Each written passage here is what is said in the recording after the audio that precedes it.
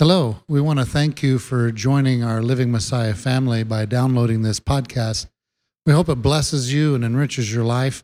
We also want to encourage you, if you can and if your heart is so moved, to support this ministry by going on our website, livingmessiah.com, and donating to help us to put these podcasts in every nation, every place, so we can bring these messages to change lives, to help people grow in the Word of God. Once again, thank you so much for being part of our family. Shalom. All right. Shabbat shalom, everyone. Let me open in prayer, and then we can get to the study here. Father, Yahweh, we give you great thanks. Father, thank you again for another wonderful Shabbat and the change of the weather and your feasts that are coming upon us. We thank you for those invites that you give us during the year to not only just the Shabbats, but these other days to enter in and grow closer to you and learn more. And Father, that's the reason why we're here today. Will you do that? Will you help us to understand you and empower us with your Spirit so that we can overcome all things that come before us? We thank you, Father. We thank you for the redemption that we hold dear that's in your Son, Yeshua, who's bringing us closer to you and is going to bring us home. We thank you again. Amen. All right. Well, I'm glad all of you guys are here today. It's the normal procedures. Oh, first, too, those online, thank you for being part of our family. You can always go to our site and donate there if your heart leads you to. We thank you for any and all support that you bring towards Living Messiah.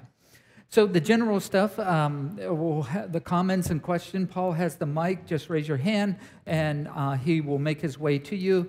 Let's be on point of what we're talking about, and let's not get ahead of the text, okay? And I know all those are hard, but we're going to try the best we can, and that even goes for me. So we're actually in chapter 5 of John. This is kind of awesome. I'm kind of excited because there's some things I come across that I thought was exciting, so I hope you will receive them just as much in excitement as I came across them. So let's read this section here, and then I have some talking points that we'll go through, okay? So John 5 begins this way, chapter 5. After this, there was the festival of the Jews, and Yeshua went up to Jerusalem. And in Jerusalem, at the Sheep's Gate, there was a pool, which is called in Hebrew Bethesda, okay, having 5 porches.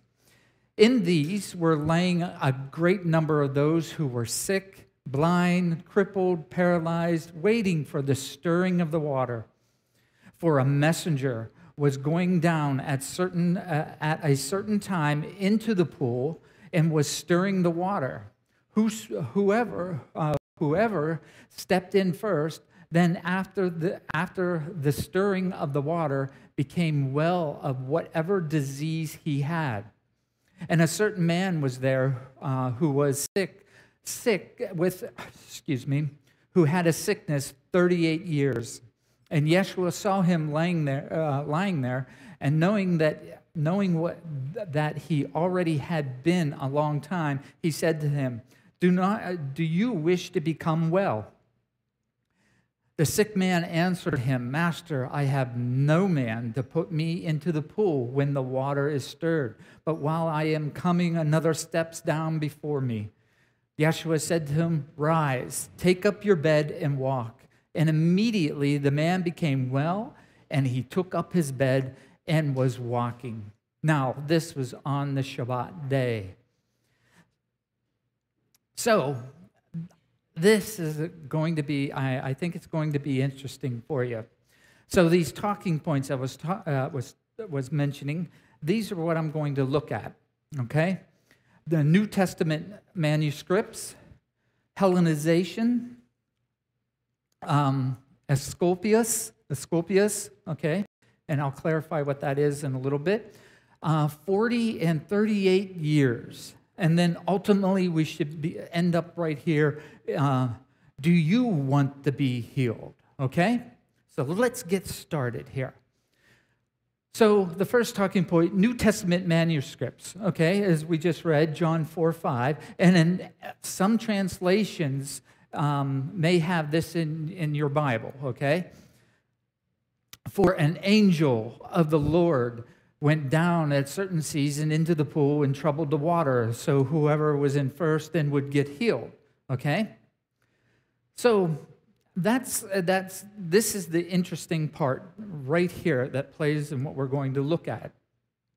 Some manuscripts include here wholly or in part paralyzed, and they waited for the moving of the waters. From time to time, an angel of the Lord would come down and stir up the waters. So some translations have that, and some don't. Okay? So that's what I was looking at, which I thought was really interesting. So some translations, like the King James, decide to include this because it was in the manuscripts they had. But some, like the NIV, if you have that translation, decided to omit this because in the 400 years since the King James was translated, much older manuscripts have surfaced that did not have this verse. Okay? So the King James translated was ultimately translated largely from the Textus Repeticus, right? Textus Receptus, okay? Which was a combination of manuscripts that did not even date prior to 1100 AD. So the NIV translations, for an example, the translators had access to manuscripts dating back much later, within 150 years of the original documents of the time, let's say, of the New Testament, okay? So often a copyist, now this makes it interesting, often a copyist would write an explanation in the margins, and sometimes that explanation, when they're transferring the text, that explanation that they would write off to the side to help the reader understand more, okay?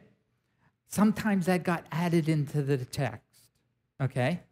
And it's not necessarily always wrong, but if something gets added in and you're unfamiliar with the cultural context, we're going to have an issue, okay? So the NIV, for instance, doesn't contain this verse because the manuscripts, like I was saying, that they were copied from it, did not have it in the ones before them, and didn't have it because the original didn't have it. Okay, that's the assumption that they're running on, which I'll tell you right off, I think it's a great assumption for these translators and what they were doing. Regardless, just the translators bringing it from these languages for us to understand, that's a feat in itself. So my first thing, I think we always have to appreciate whatever scriptures you have. And I don't have this in my notes, but one point I do want to make out, just that you'll see, is it takes a lot in these translations, and regardless of what translation you have, there's going to be a little bit of bias depending on the translators, okay? That's why I always suggest get a couple different translations. The ultimate problem solving of that is to learn Hebrew, okay? So I haven't been able to do that very well, so I have to rely on other scholars who know the Hebrew and the Greek text and look at their critiquing as they go, okay? And the Father will direct you as that goes. So a lot of 500 years. So the manuscripts for at least 500 years, when no manuscripts before 500 AD had this verse. Okay, it was most likely a marginal note or a copying error. Okay, so let me explain what I'm talking about here. So what happens is you got multiple Greek manuscripts copied after 900 AD have a mark showing that they thought this verse was questionable, okay? But they included it because it was in the manuscripts that they were copying from, okay? And this is focusing on this within this verse of 5:4 of John, okay? So the verse, so this verse has a large number of textual variances There are many versions of the text and many different in the Greek manuscripts, which points to it being very questionable, okay? So it's not in even all the Greek manuscripts, okay? So that's why they're thinking maybe it wasn't originally, wasn't in the original. And when I get done, I hope to show you that with even what we know of the Old Testament and basic principles that we see, that we should, or at least I'm going to try to convince you, it's like this verse shouldn't be in there and it's being misunderstood if we do look at it. So that's what I want to show you.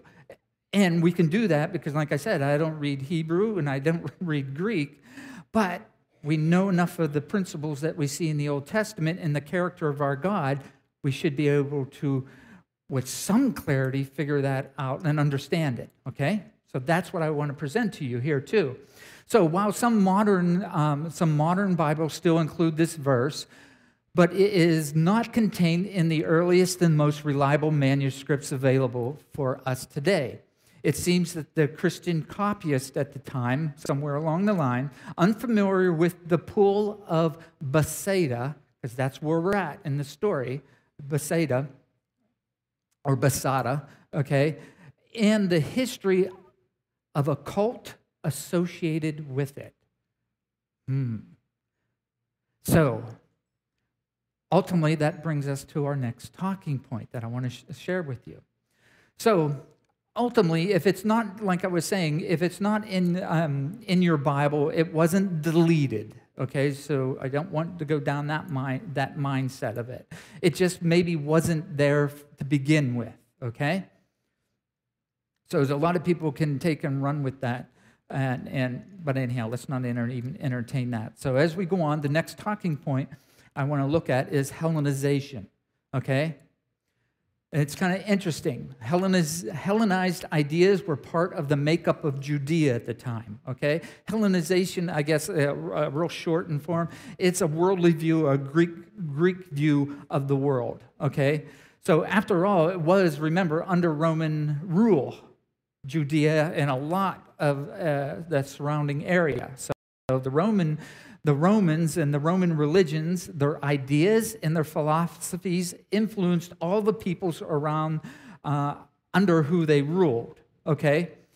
And that includes Judaism at that time. And later on, it will include Christianity as well, okay? So we have to keep that in mindset. To prove my point that that is a danger and can be there, look at our society today.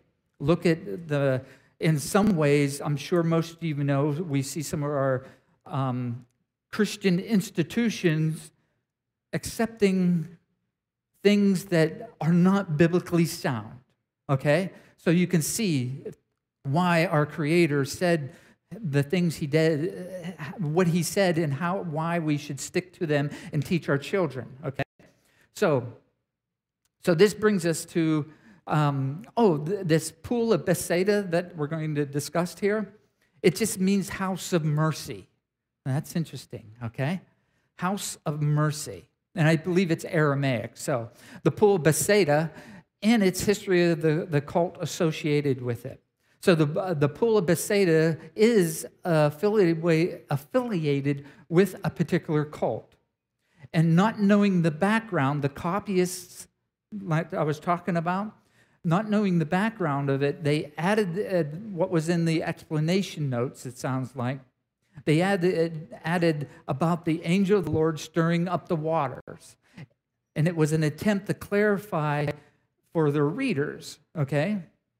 But it wasn't the house of mercy of the Most High. It was the house of mercy of a false deity.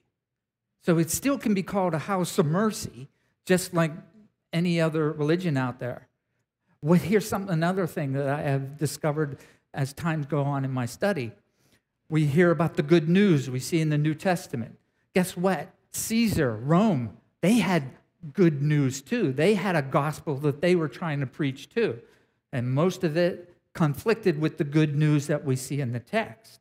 Okay? So you see, I think maybe the word dichotomy maybe here, or with the right word, but you see these two competing kingdoms ultimately are happening. His kingdom and let's say the Roman kingdom at this time, and ultimately it's the worldly kingdoms that are coming in, are always competing against his kingdom. And that's where we got to decide where we're going to stand, okay? So ultimately, it being called the house of mercy doesn't necessarily mean it is cannot be called that by, let's say, called by other believers in the God of Abraham and Isaac, just because they say, oh yeah, that's that Bethsaida, the house of mercy place over there. It doesn't mean that it's been approved from the Almighty just because it has a label that is given to us. So here comes the Greek god that's associated with Bethsaida that I found out. Asclepius is his name. Okay, Asclepius. Asclepius, he is a hero and a god of medicine in ancient Greek religion and mythology. And remember, Rome took all kinds of things over, renamed them. I mean, for instance, a lot of the gods that the Romans worship, you can trace them all the way back to Egypt. They just got different names as they traveled through history, okay? So he's the son of Apollo. Asclepius represents the healing aspect of the medical arts. Check this out. I think this is interesting. He has daughters, okay? His daughters are Hygienia, okay, which would be hygiene. That makes sense, along with this healing place that we're talking about. The goddess of personification of health, cleanliness, and sanitation. That's interesting. And that's how we use the word hygiene. We all want, and you'll see if you go to Sukkot, I have a slide for you guys. Make sure you wash your hands because we want to promote good hygiene, cleanliness of the hands, of spreading the germs. Now, his other daughter, Panacea, okay, which even sounds like penicillin, okay, it's the goddess of universal remedy, okay? Here's the kicker, which if you've read ahead, you see this. The rod of Asclepius is a snake-entwined staff, and it still remains on. Several times we see ambulances across the street, and they have that symbol. You're quite familiar with that symbol. That symbol goes all the way back to that understanding of this Greek god. And actually, out of what I did read too, out of this particular Greek god versus all the other gods, he was the most merciful. That's why he was really popular, because he really gave out mercy versus all the other gods, okay? And it happens to do with the healing in that. I talked with Jerry, and he mentioned something, and I'm going to mention it, and it's like the eye of Delphi, right? Is it correctly? The oracle of Delphi, meaning the prophet of Delphi.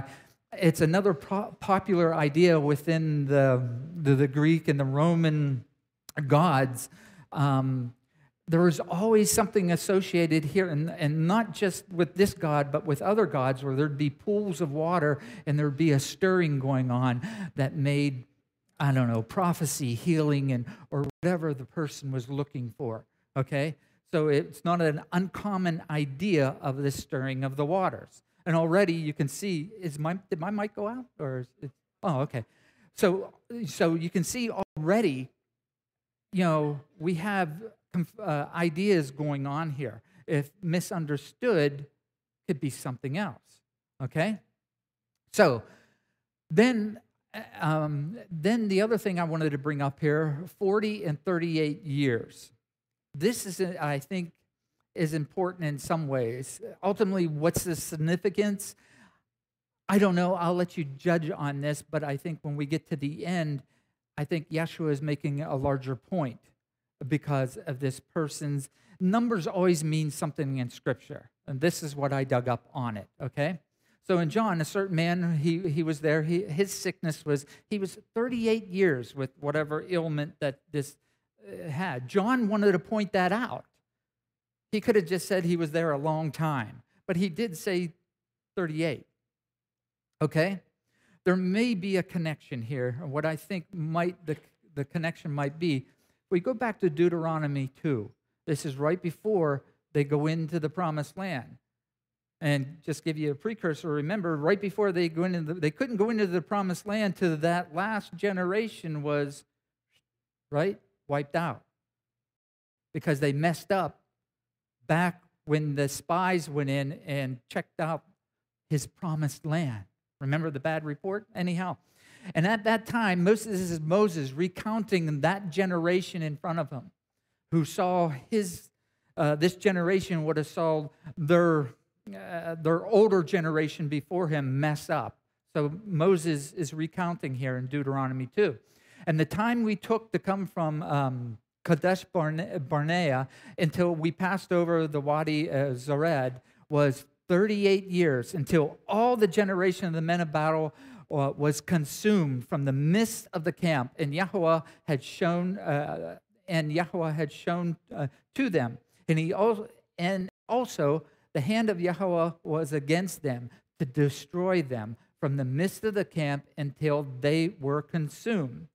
And it came to be when all the men of battle had finally perished from among the people, then it goes on. So Moses is recounting this to that generation. But you notice this 38 years. So, real quick here, upon the rival Kadesh Barnea, which is bordered real close to the promised land, I was looking at this because we all heard, well, they were punished for 40 years wandering in the desert, right? If I got this right, and Jerry can maybe correct me, they were at Mount Sinai, Mount Horeb, for about a year. And then they traveled for about a year to this Kadesh Barnea, okay? So they traveled another year till they got to this point. That's 2 years, right? And they messed up. Bad report of the spies. And the father says, you know what? Nope. You're not going in there. You're going to continue until this generation goes by. So you see where you got those 2 years from Mount Sinai, and then another year traveling to Kadesh Barnea, and then 38 years for the rebellion to be crushed from what he's promised. So that's where I believe this 38 years plays a huge part. Why John mentions it in the story. Okay? So let me see.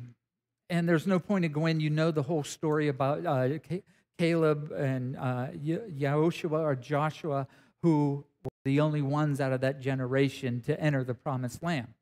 So now we're going to come back and we're going to bring all this together. Do you want to be healed? What a question, seriously, that Messiah brings forth to this guy. In some ways, I don't know, I guess you could take it one way or take it the other way, but he walks up to, let me put it in maybe today's today's understanding. You see someone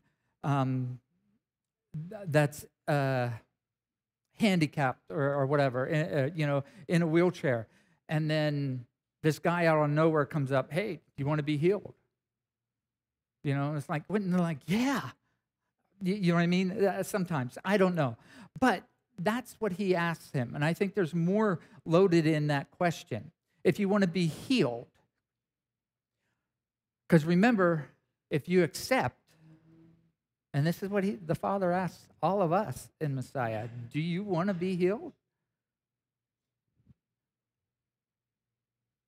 If that's the case, and he's going to answer, obviously, that means your life is going to change, right?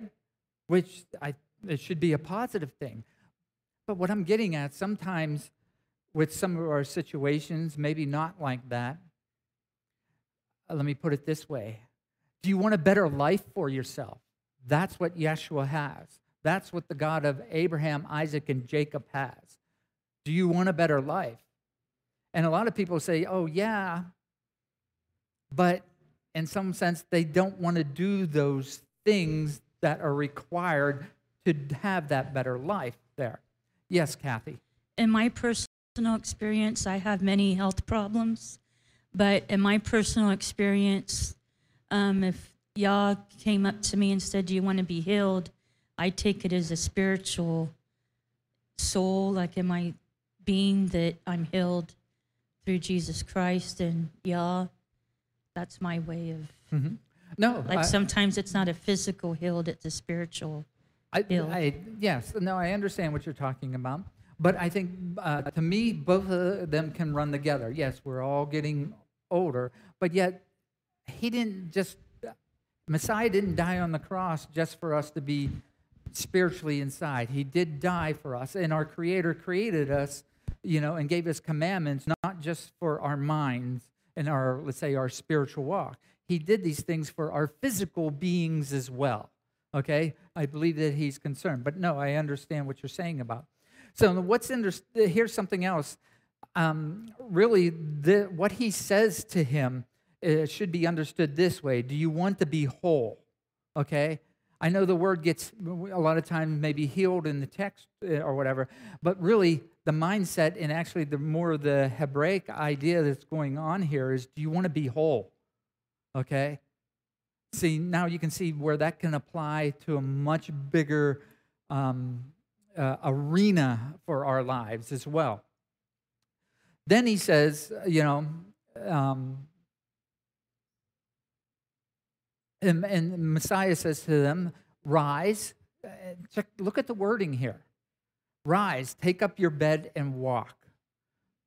And immediately the man became well. Again, we see this reference here where he just spoke it and he did it. Okay? Now we're going to go back to Bethsaida, this pool. I'll bring this whole. What I believe and what archaeology shows that Bethsaida, this pool, it was a pool. It was a pagan cult that was here. Messiah walking by saw this. Now, the footnotes that you might have in your Bible would say, oh, the angel of the Lord came down, stirred those waters, waiting for what? And they waited for the angel of the Lord come stir these waters.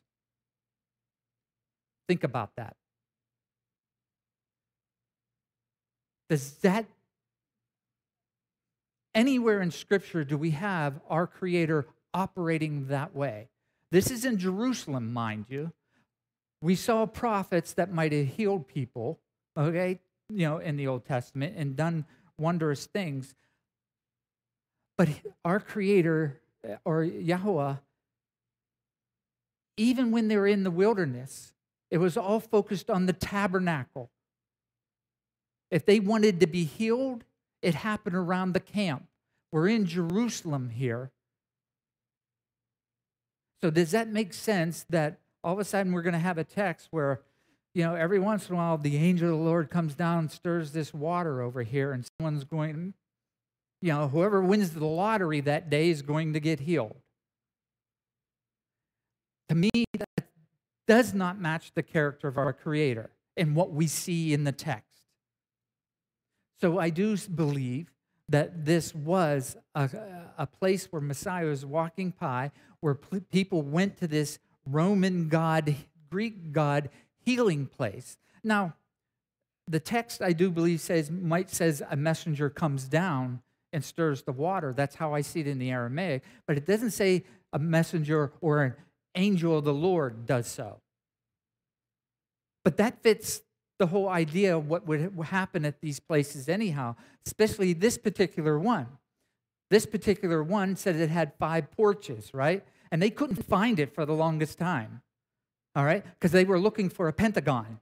They couldn't find it. Well, it might be over here. It might be over there. They couldn't find it. But recently they did find this place. And it was in the shape of a square or 2 squares on top of each other, like an 8 that's squared off. They found it.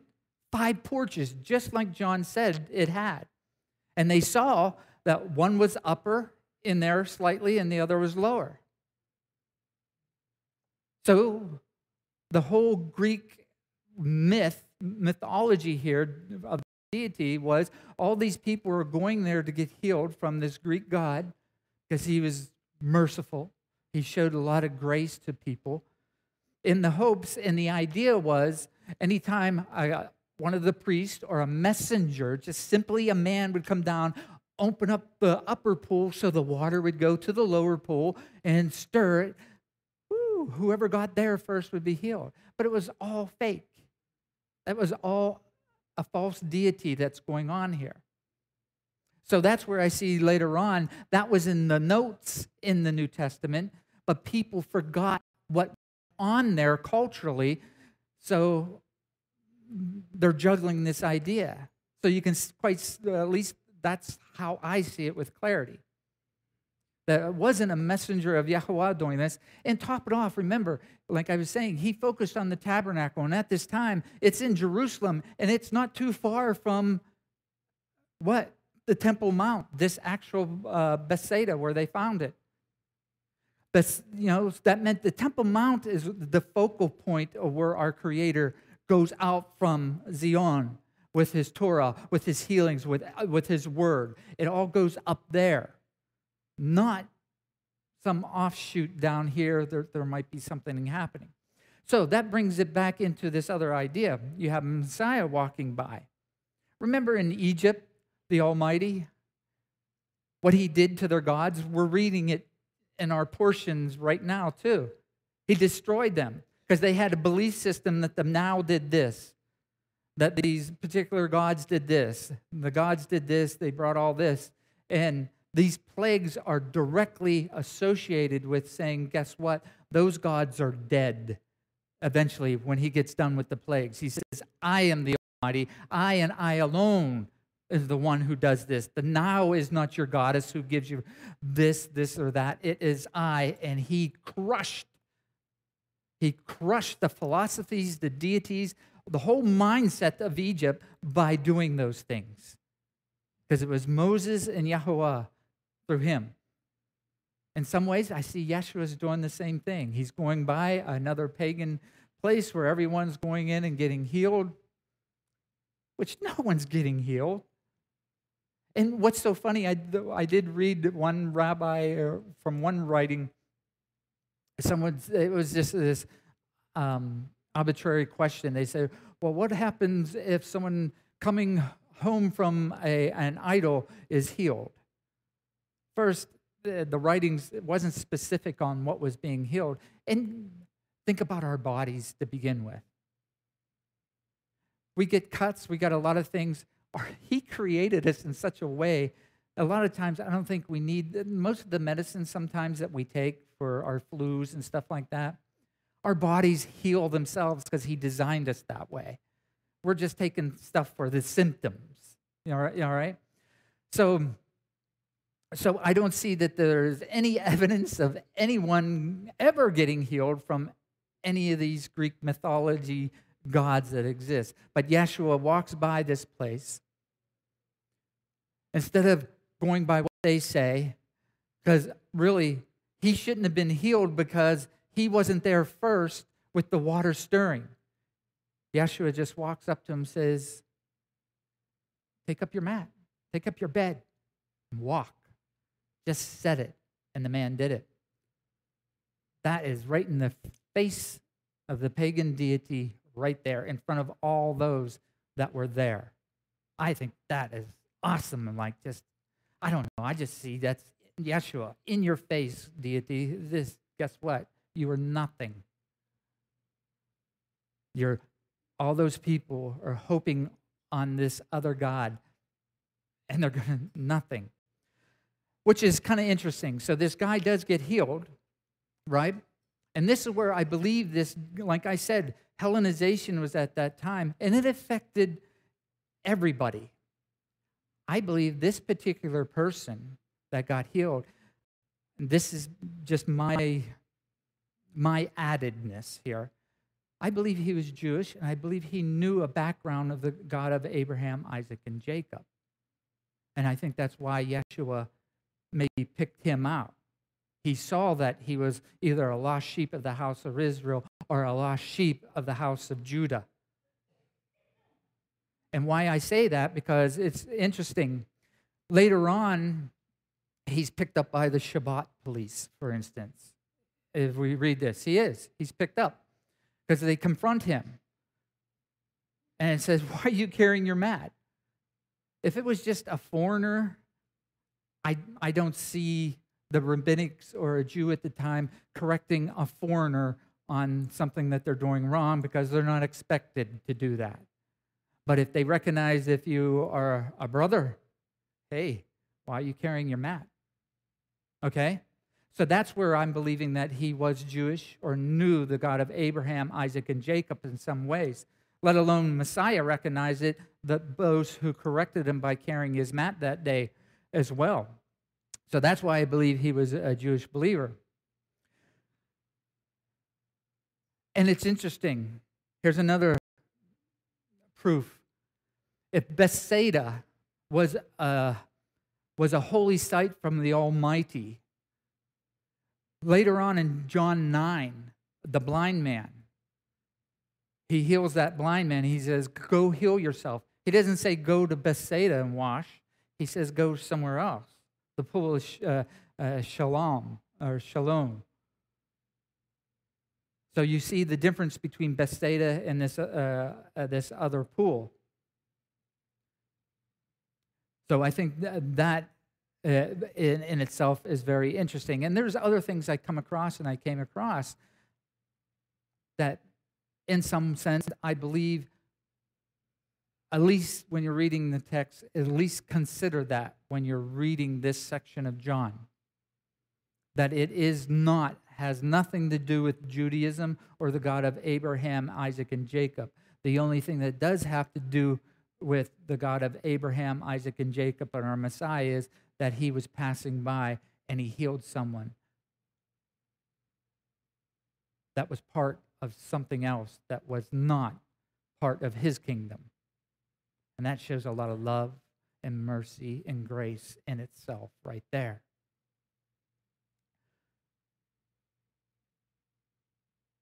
Because later on, this man, he went away and told the Jews. We'll see later on in this chapter. I'm getting ahead, but this is still, again, to prove this point that if he was Jewish, why would he run to other Jews and says, I'm carrying my mat because this guy told me to carry my mat because I used to be paralyzed and now I'm walking. That's why I'm carrying my mat. I don't care if it's a Shabbat. I've been healed. And ultimately, it's not a sin for someone to be healed on the Shabbat. And in some ways, I don't see that it was a sin for this man to be carrying his mat either. It was more of tradition and the commandment of man that this guy was breaking. It had nothing, to me, had nothing to do with the Creator or breaking the Shabbat. So and because of this, the Jews that he went to persecuted Yeshua and were seeking to kill him.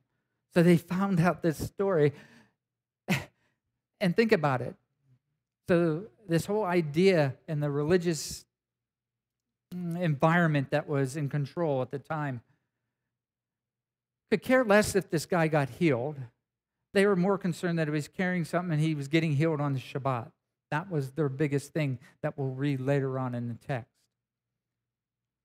Yeah, or yes, because it could as well be affecting their pocketbooks, because it was only the religious people who had authority to go heal. All right? So it's like someone practicing medicine here in America without the right license, but yet the person healed and he's walking. And that's a whole other story, but in some sense, that's what was going on. So, and it's awesome again. With just a word, he healed them. And again, we see that aspect, how Messiah is operating the same way that we've seen our Father operate, at least with my eyes. So that's what I wanted to cover, but I want to leave it open for any questions or any place that maybe I can clarify what I just said and why I believe that. Because I'd like to hear from you, and maybe I can clarify things in that sense.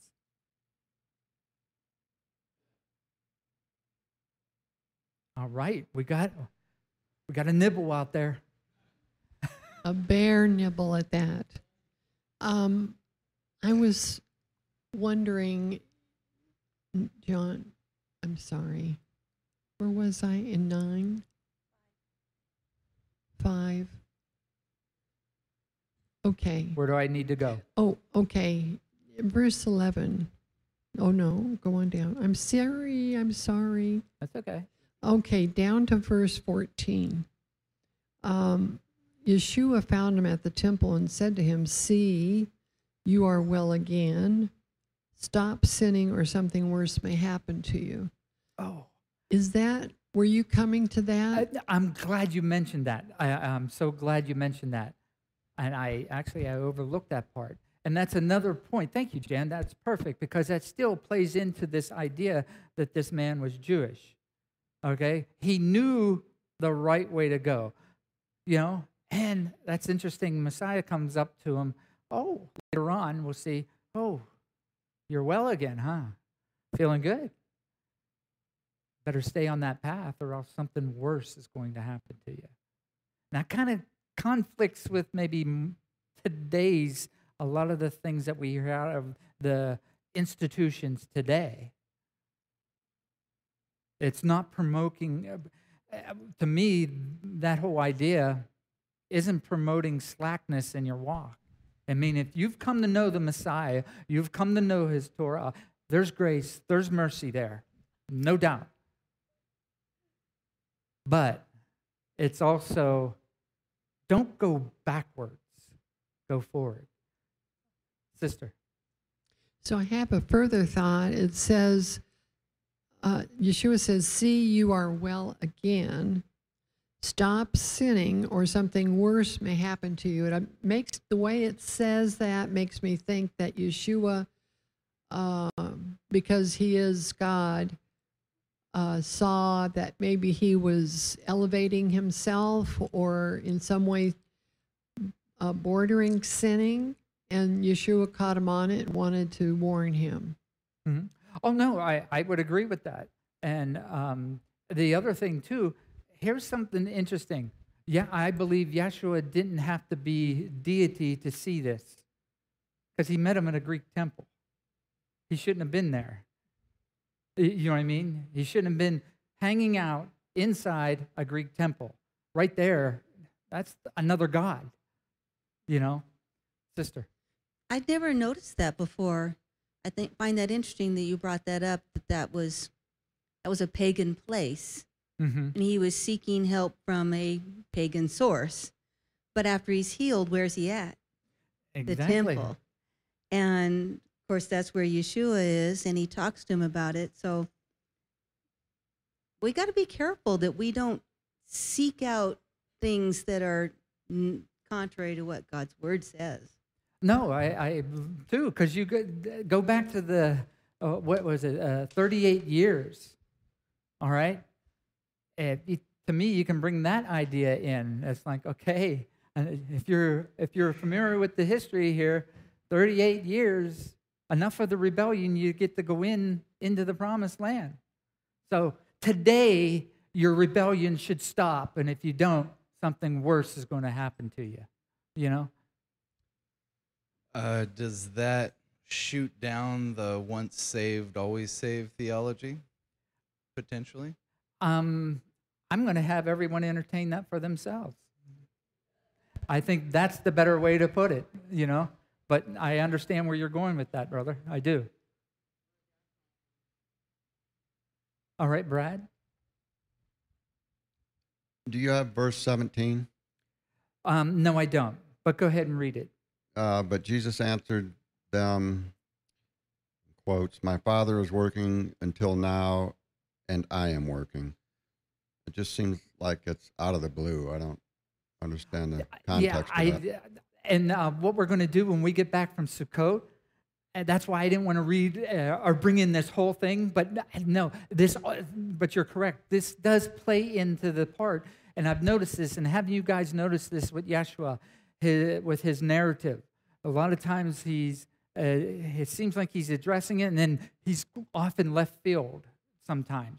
And he's not. He's getting to the core of something by those who, because now he's being approached by a particular people over what he just did. And we'll get into that, and we'll probably take a while on that, because there's a lot of interesting things there we can look at. Yes, sister.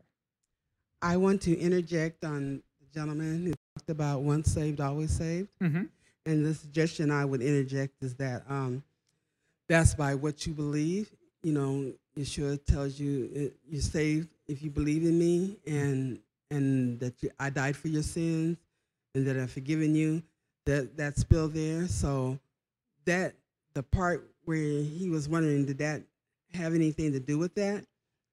If you sin, and once you've gotten to know the Word of God and know that it is a sin, and your sin has been forgiven, and you're forgiven from that point on, to go and do it again after you know it's a sin is considered a habitual sin. And so therefore, you just basically, in my eyesight, you just slapped God in the face after he saved you. I mean, after he rectified all your situation. So it's not that he didn't believe, but he kept doing what he was doing. And that there's a sin. Because it's a habitual sin once he's relieved you from it. No, thank you, sister. And I believe in some ways that's what Messiah is trying to point out. What are you going to do now? You've been made whole. You have redemption. You have been given a righteous lifestyle to live out. What are you going to do? And we'll get one more, and then we have to close. Okay, well, to me, in John 5:8, going back to John 5:8, where Yeshua says, do you believe I can heal you? Then take up your bed and walk. He's basically, in reality, saying, do you trust me? Do you have enough faith in me and know that I will heal you? And if you do, well, then get up and do it. Have faith. Just do it. Know that I can heal you. No, I think that's great. And that whole idea, rise, take up your bed and walk. That whole idea of walking, that's a very popular theme in Scripture. Your halakha, what you do, how you go through life, your walk in life. And I believe we could take that from that idea that there's more to that just mere sentence that he said. So let me close. Father, Yahweh, we give you great thanks. Father, we thank you for your love, your mercy, and your continual direction in our lives. Father, we thank you for your Spirit that help us to comprehend and strengthens us. And we just thank you, Father. Please continue to help us so we can grow closer to you, to one another, Father, and overcome all things that may come before us. Father, we thank you for your love and your mercy that you have established from the very beginning. And we thank you that your words became flesh. He has dwelt among us. And we believe his report that your son Yahshua has died and has resurrected for us and is bringing us home with those precious promises that you have given to Abraham, Isaac, and Jacob. Amen. Shabbat shalom, everyone. Thank you for your time. And those online will be back after Sukkot here. And just have a wonderful Yom Kippur and a wonderful Sukkot as well.